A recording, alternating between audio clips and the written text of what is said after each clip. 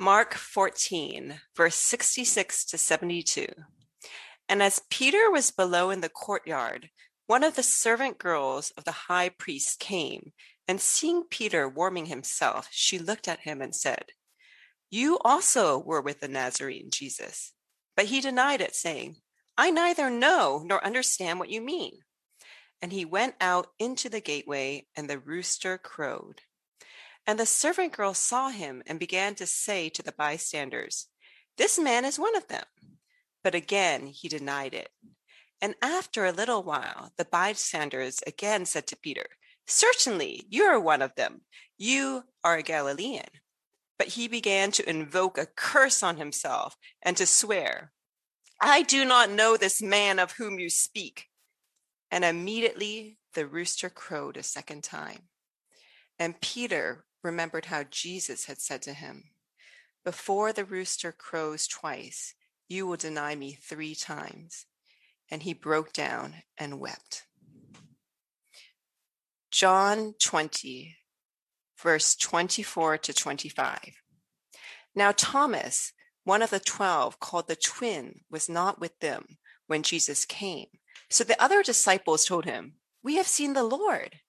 But he said to them, "Unless I see in his hands the mark of the nails, and place my finger into the mark of the nails, and place my hand into his side, I will never believe." The word of the Lord.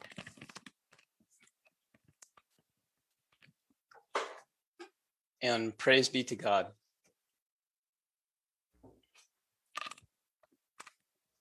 Okay. All right, I can do this. I can do. Good morning, church family. For the very last time, I'm trying to imagine all your faces, and I married the best. Honestly, Raina has been crying all month because she loves you guys. And this past season has been very meaningful for me. I'm going to try to get through this message honestly without crying. So let me see what I can do. But okay, so Raina and I have been leaning into the opportunity of this moment. And the opportunity is that, normally people get to tell their friends how much they love them and how much they mean to them at the very end of life. But we get to say it right here in the middle. Because, if you tell it at the very end, maybe it's like it's too late. Maybe it's like, I wish you had told us this sooner. But we get to say it like right now in the middle of life. And so we're like leaning into this opportunity just to encourage people. Now, we've been saying our goodbyes. And I find myself saying this to a lot of people. I find myself at the end of the conversation looking at them through their virtual eyes and saying, "You are running a good race. Keep on going. Finish well, And if I don't get the chance to see you, I'll see you at the finish line." And I just mean that with all my heart. But I got to tell you, as I thought about this message more and more, and I'm imagining the different faces at church, I start to see faces and I realize that people are having a hard time. You're trying to run your race for the glory of God, but some of you are tired. Some of you are discouraged. Some of you are having doubts. Some of you are losing hope. Some of you feel like spiritual failures. And so I started to think that maybe going around, encouraging people to, keep on going, Maybe that's not entirely helpful. So what I like to do is just come alongside you one last time. And I'd like to share with you one thing that I feel like you will desperately need to finish your race well. And I'm going to tell you, okay, honestly, what I'm about to say to you is what I say to myself when I'm preaching to myself about moving to Taiwan. Now, believe it or not, I am excited, but I am scared. I have only lived in one place, which is, the States, and almost entirely in the promised land that is the Bay Area, So moving to a foreign country, it scares me. It's the great unknown. Now, whenever I'm getting scared, this is what I say to myself, which is what I want to say to all of you. And that's this: the Lord Jesus will go with you. And honestly, that's the only thing that gives me comfort. And I just want you to know the Lord Jesus will go with you too. Now, I think this is one of the most beautiful things about God.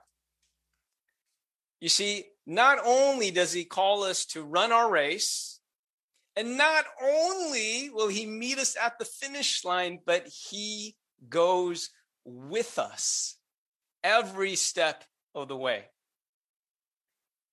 So it's like he calls us and he'll meet us there, but then he comes alongside us as a best friend and goes with us every step of the way on the journey. I think that's probably what I love the most about Jesus. I think it's what made him, inside him, step down from heaven to be with us, and then to die on the cross to meet us at our greatest point of need, to be forgiven of our sins. Today, I wanted to say to all of you, you can do this. You got this. You can finish strong because you have a faithful friend in Jesus. Now, a good friend is there for you in your time of need.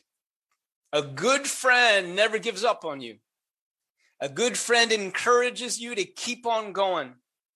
Proverbs says that there is a friend who sticks closer than a brother. My only point this morning is to say to each one of you, you have that friend in Jesus. So today, if you are tired or discouraged or you feel like a spiritual failure, I want you to know you have a faithful friend in Jesus, and he will not give up on you. Now, I didn't want to just say this to you. I wanted to show you through the scriptures how this is true, how all you need to run your race is the faithful friendship of Jesus. So you ready? Here goes. Let's go and talk about Thomas, and let's talk about Peter, okay? Let's go to the word. Now, in this scripture that Raina just read, here is Thomas. He's a close friend of Jesus. He's a loyal disciple. He's a future leader of the church, but he's not modeling what he should as a man of faith. He gives this, challenge, which is totally unnecessary. And honestly, it's setting a bad example for future disciples. What do I mean? Like, can you imagine sharing with someone about Jesus and they respond, I'm not going to believe unless Jesus visits me and I put my finger on his nail scars and I put my finger on his side where the spear pierced him. And you're thinking, yeah, I'm pretty sure that's not going to happen. Thomas, you are a man of faith. Your closest friends said they saw the risen Savior. That should be enough. But Thomas puts out this unnecessary challenge. There it is. Okay, Thomas. Now, let's talk about Peter. Let's talk about Peter. In every list of the 12 disciples, Peter is always listed first. Much was expected of Peter. One time, Jesus asked the disciples about his own true identity, and Peter was the one who saw it first, and he just called it out. He was like, "You are the Son of God." And Jesus basically said, and I'm paraphrasing, "Peter, I'm giving you the keys to the kingdom," but not based on how great Peter was, but based on his spiritual ability to see Jesus and proclaim. You got that? Very important. See Jesus and proclaim. And now look at what happened. Peter denies knowing Jesus 3 times. Denies with his own lips, those same lips. Now the 3rd time, get this, the text says he invoked a curse upon himself. Now what is that? What is invoking a curse and swearing? It sounds something like, "I'll be damned if I'm lying." Peter said that. "I'll be damned if I'm lying. I swear to you, I don't know that man." Okay, now Peter, at his defining moment, when it really counted, revealed himself to be a liar and a coward, someone clearly unfit to lead the church. The scripture says that when Peter denied knowing Jesus the 3rd time, Jesus from a distance looked at Peter, their eyes met, and Peter realized what he did, and he broke down and wept. So right about now, the future leaders of the church are just not doing very well. Thomas has issued a challenge that is unbecoming. Peter has proven himself to be a spineless coward. Yeah, things aren't going very well for the disciples. The Savior has risen in triumph, but his disciples have descended as disappointments. So let's read about what happened with Thomas. Let's try to finish this story here. Verse 26, John 20. 8 days later, his disciples were inside again, and Thomas was with them. Although the doors were locked, Jesus came and stood among them and said, "Peace be with you." Then he said to Thomas, "Put your finger here. See my hands. And put out your hand and place it in my side. Do not disbelieve, but believe." And Thomas answered him, "My Lord and my God." Jesus said to him, "Have you believed because you have seen me, Thomas? Blessed are those who have not seen and yet have believed." So Thomas gave an inappropriate challenge, and we see Jesus. And this is what often just melts me about Jesus. We see Jesus stooping down to meet Thomas at his place of need. Even though his request was unbecoming for an apostle, it was like Jesus was saying, "I heard your request, Thomas, and I'm here to give you exactly what you asked for. Here's my hand. Reach out your finger, put it on. Here's my side. Put your finger there. Let's go." Jesus was a faithful friend who met Thomas at his point of need. And you see, Thomas would go on to finish well. He became a leader in the church. He would take the gospel to India. He finished well because he had a faithful friend who met him where he was at, who met him at his ridiculous request, who met him at his point of need. That's Jesus. Now, let's talk about what happened to Peter. All right? Let's talk about what happened to Peter. I want you to imagine how Peter must have felt after he betrayed Jesus, okay? Scripture said that he broke down and he wept. Now, I think Peter at this moment was saying something. It's what I would say if I were Peter. I think Peter was saying something to the effect of, "I am a complete and utter failure." You know, Peter's original name was Simon, but Jesus gave him the nickname Peter, which means the rock. Okay, now I imagine Peter at this moment was thinking, okay, Jesus got everything right except me and my name. I am not the rock. He chose the wrong man. I'm more like the feather, you know? I mean, imagine Peter going, at the moment of testing, I showed what's really inside me. I showed everyone my true color. I'm a coward. I'm a coward. That's who I am. Now, let me read to you what happened to Peter. This is John 21:15. When they had finished breakfast, Jesus said to Simon Peter, Simon, son of John, do you love me more than these? He said to him, yes, Lord, you know that I love you. He said to him, feed my lambs. He said to him a second time, Simon, son of John, do you love me? He said to him, yes, Lord, you know that I love you. He said to him, tend my sheep.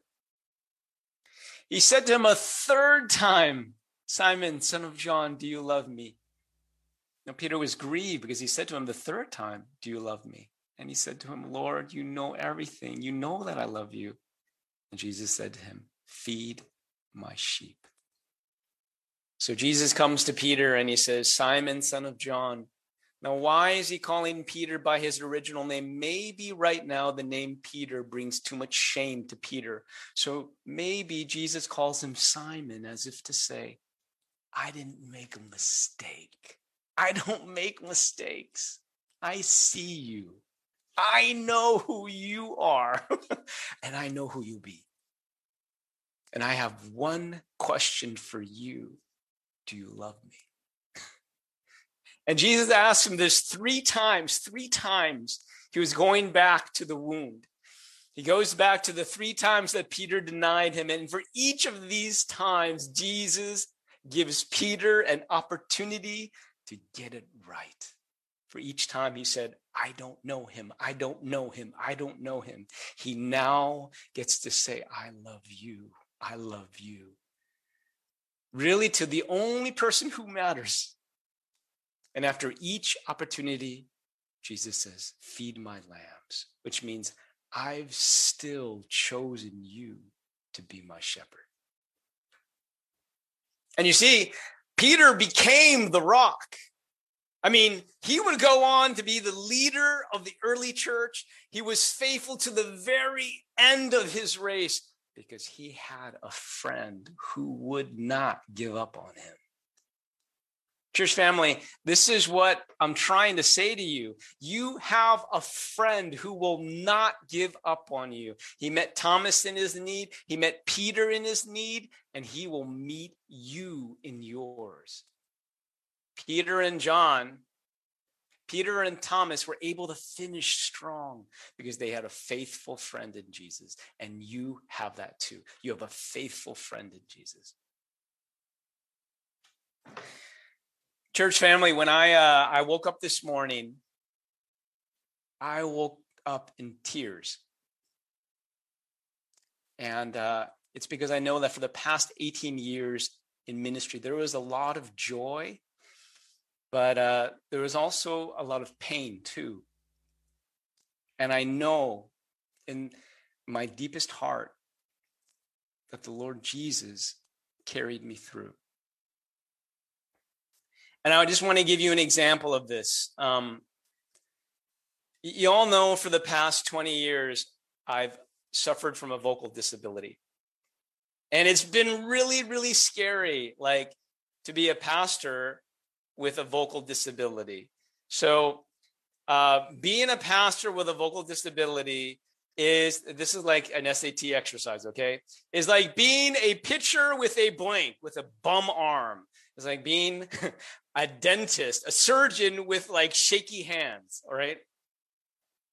There were so many times when I felt like I can't do this. There's no way I can keep on doing this. And every time the Lord Jesus stood by my side and gave me what I needed. I'll give you an example of this, okay?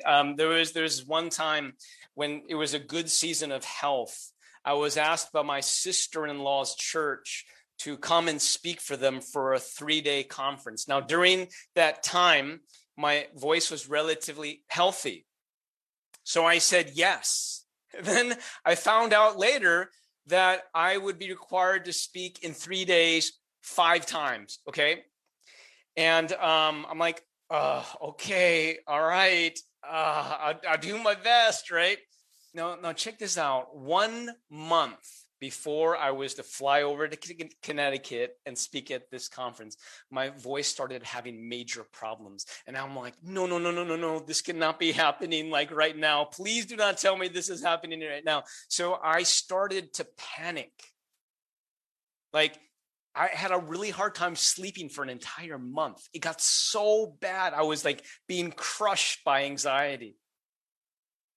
And so I realized, you know something? I always have the freedom to cancel. I can always cancel. And so on the day that I was going to cancel, I'm not kidding you, I get this text from my sister-in-law, and I'm going to channel her. She was like, I'm so excited you're coming, you know? And I wrote back, you know, in text, I was like, yay, you know, yay, you know? And so I kept my commitment to go. So I flew over to Connecticut, and I was going to speak in the morning. And so that night I took it easy. And I just had like a couple of low-key conversations with people. But afterwards, my voice felt very weak. And so I started to panic again. Now, this is what happened. During the morning worship session, right before I got up to speak, I had a vision of Jesus standing next to me with his hands holding up my facial muscles, just like that. Jesus next to me, like, I got your back, holding up my facial muscles. And so I got up to speak, and I was fine. I was fine.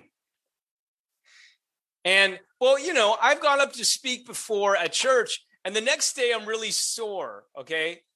So I spoke twice that day, went to bed, got up again, and I had the same vision of Jesus next to me, holding up my facial muscles, like, I got your back. I'm here for you. And that day I spoke again twice. I was fine. I spoke 5 times in 3 days. The last time I was the most free. I cannot explain what happened. No, actually I can. Jesus was there for me, just like he'll be for you. Now, that is really what the past 18 years have been. Me making mistake after mistake, shrouded in weakness, and Jesus being like, I'm here for you. I got your back. I'm going to hold you up. Jesus will be there for you. Like he was there for Peter, like he was there for Thomas, like he will like descend and meet you at your point of need. Even when you feel like I can't do it, Jesus will be there for you. Just like he was for me.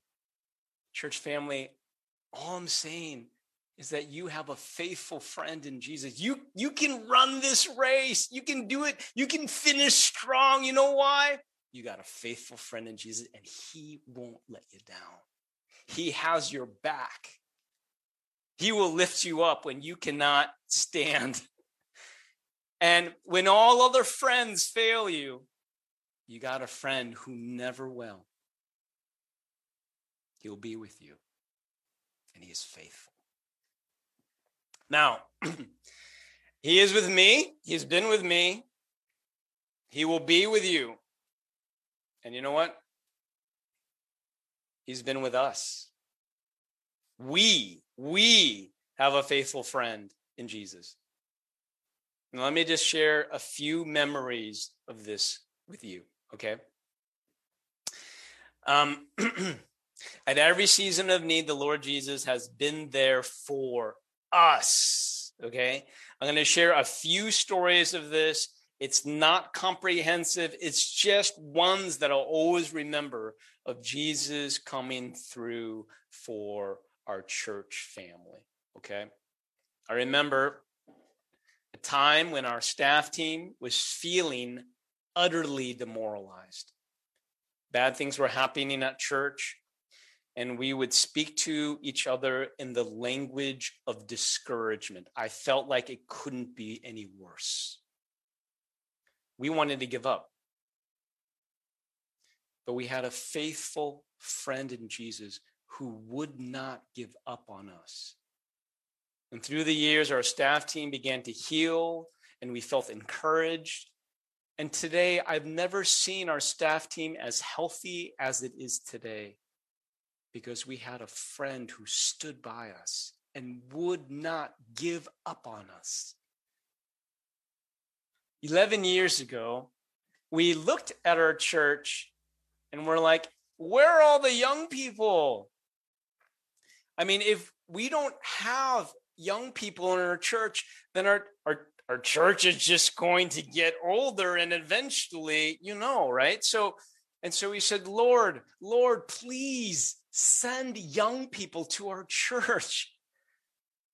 And then it just so happened that a group of young people were at another church and they felt unwelcome. And so Calvin's son was like, hey, why don't you try coming to my home church, CLC? And that was the first group of young people that God brought to our church in a long time. And then he brought on to take that ministry to the next level. And then he brought Jared and Quest, and their home groups multiplied. And then when JD stepped down, the Lord brought Caitlin. And then when On stepped down, he brought Scott. And then when the pandemic hit, he brought Frank. There has been someone who has provided for us at every need for like almost 100 years. Our church has a very faithful friend in Jesus.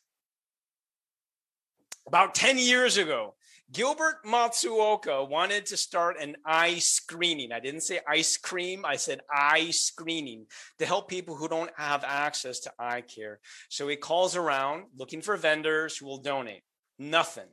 Vendors are like, who are you? And so Gilbert realizes he's doing this all on his own strength. He metaphorically gets on his knees and says, oh, Jesus, help me. Help me. The next day, he calls the dean at the Berkeley of the School of Optometry. The dean on the other line goes, Gilbert Matsuoka? It's his buddy from school. So he's like, I know you, let's go, right? And so then the school suggests all the vendors are now willing to come. We had our first eye screening.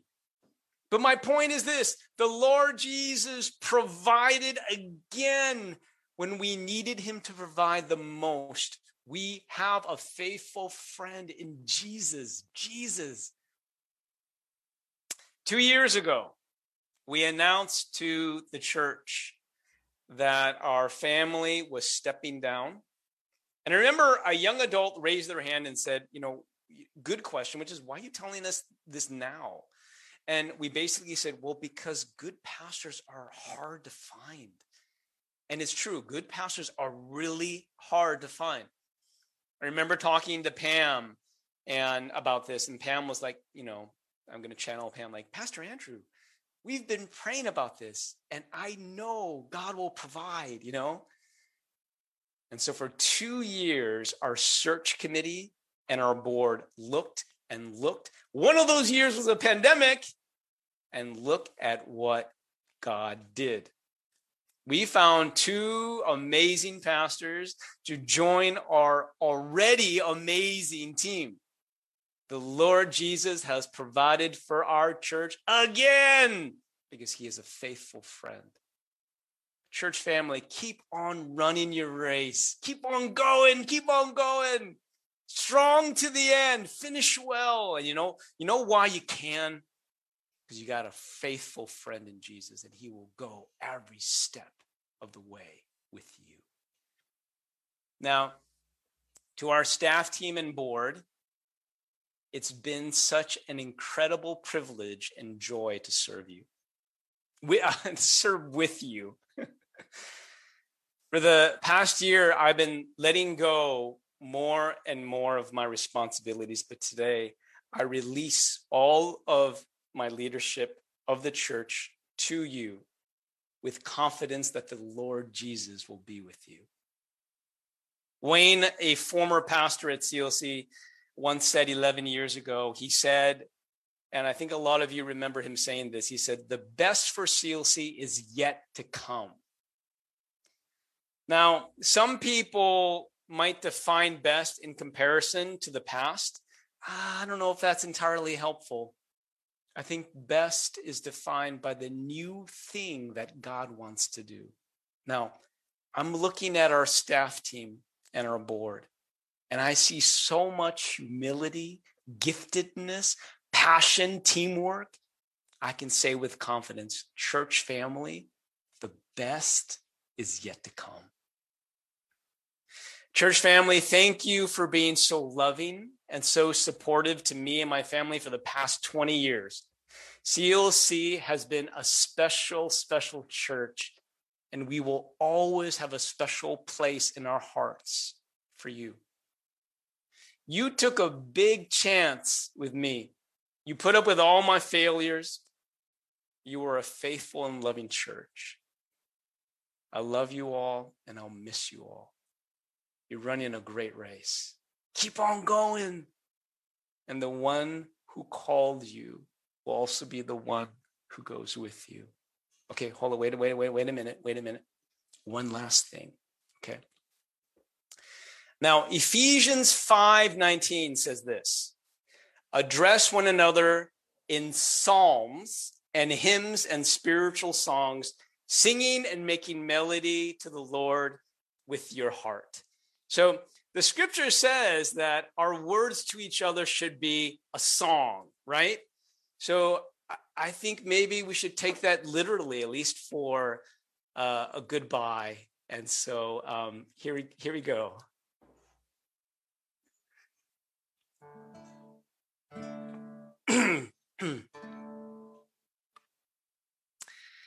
Every time we try to make it on our own, every time we try to stand and start to fall, all those lonely roads that we have traveled on, there was Jesus.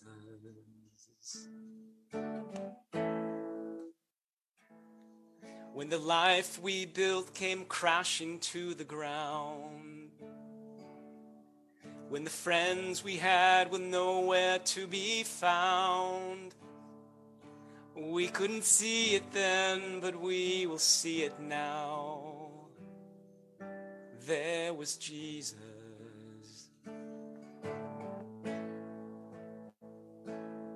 In the waiting, in the searching, in the healing and the hurting, like a blessing buried in the broken pieces. Every minute, every moment, where we've been and where we're going, even when we didn't know it or couldn't see it, there was Jesus. So, dear church family, please know this. You have a faithful friend in Jesus. Now, God bless you and keep you. Cause his face to shine upon you and give you peace and give you grace. Amen. Love you all.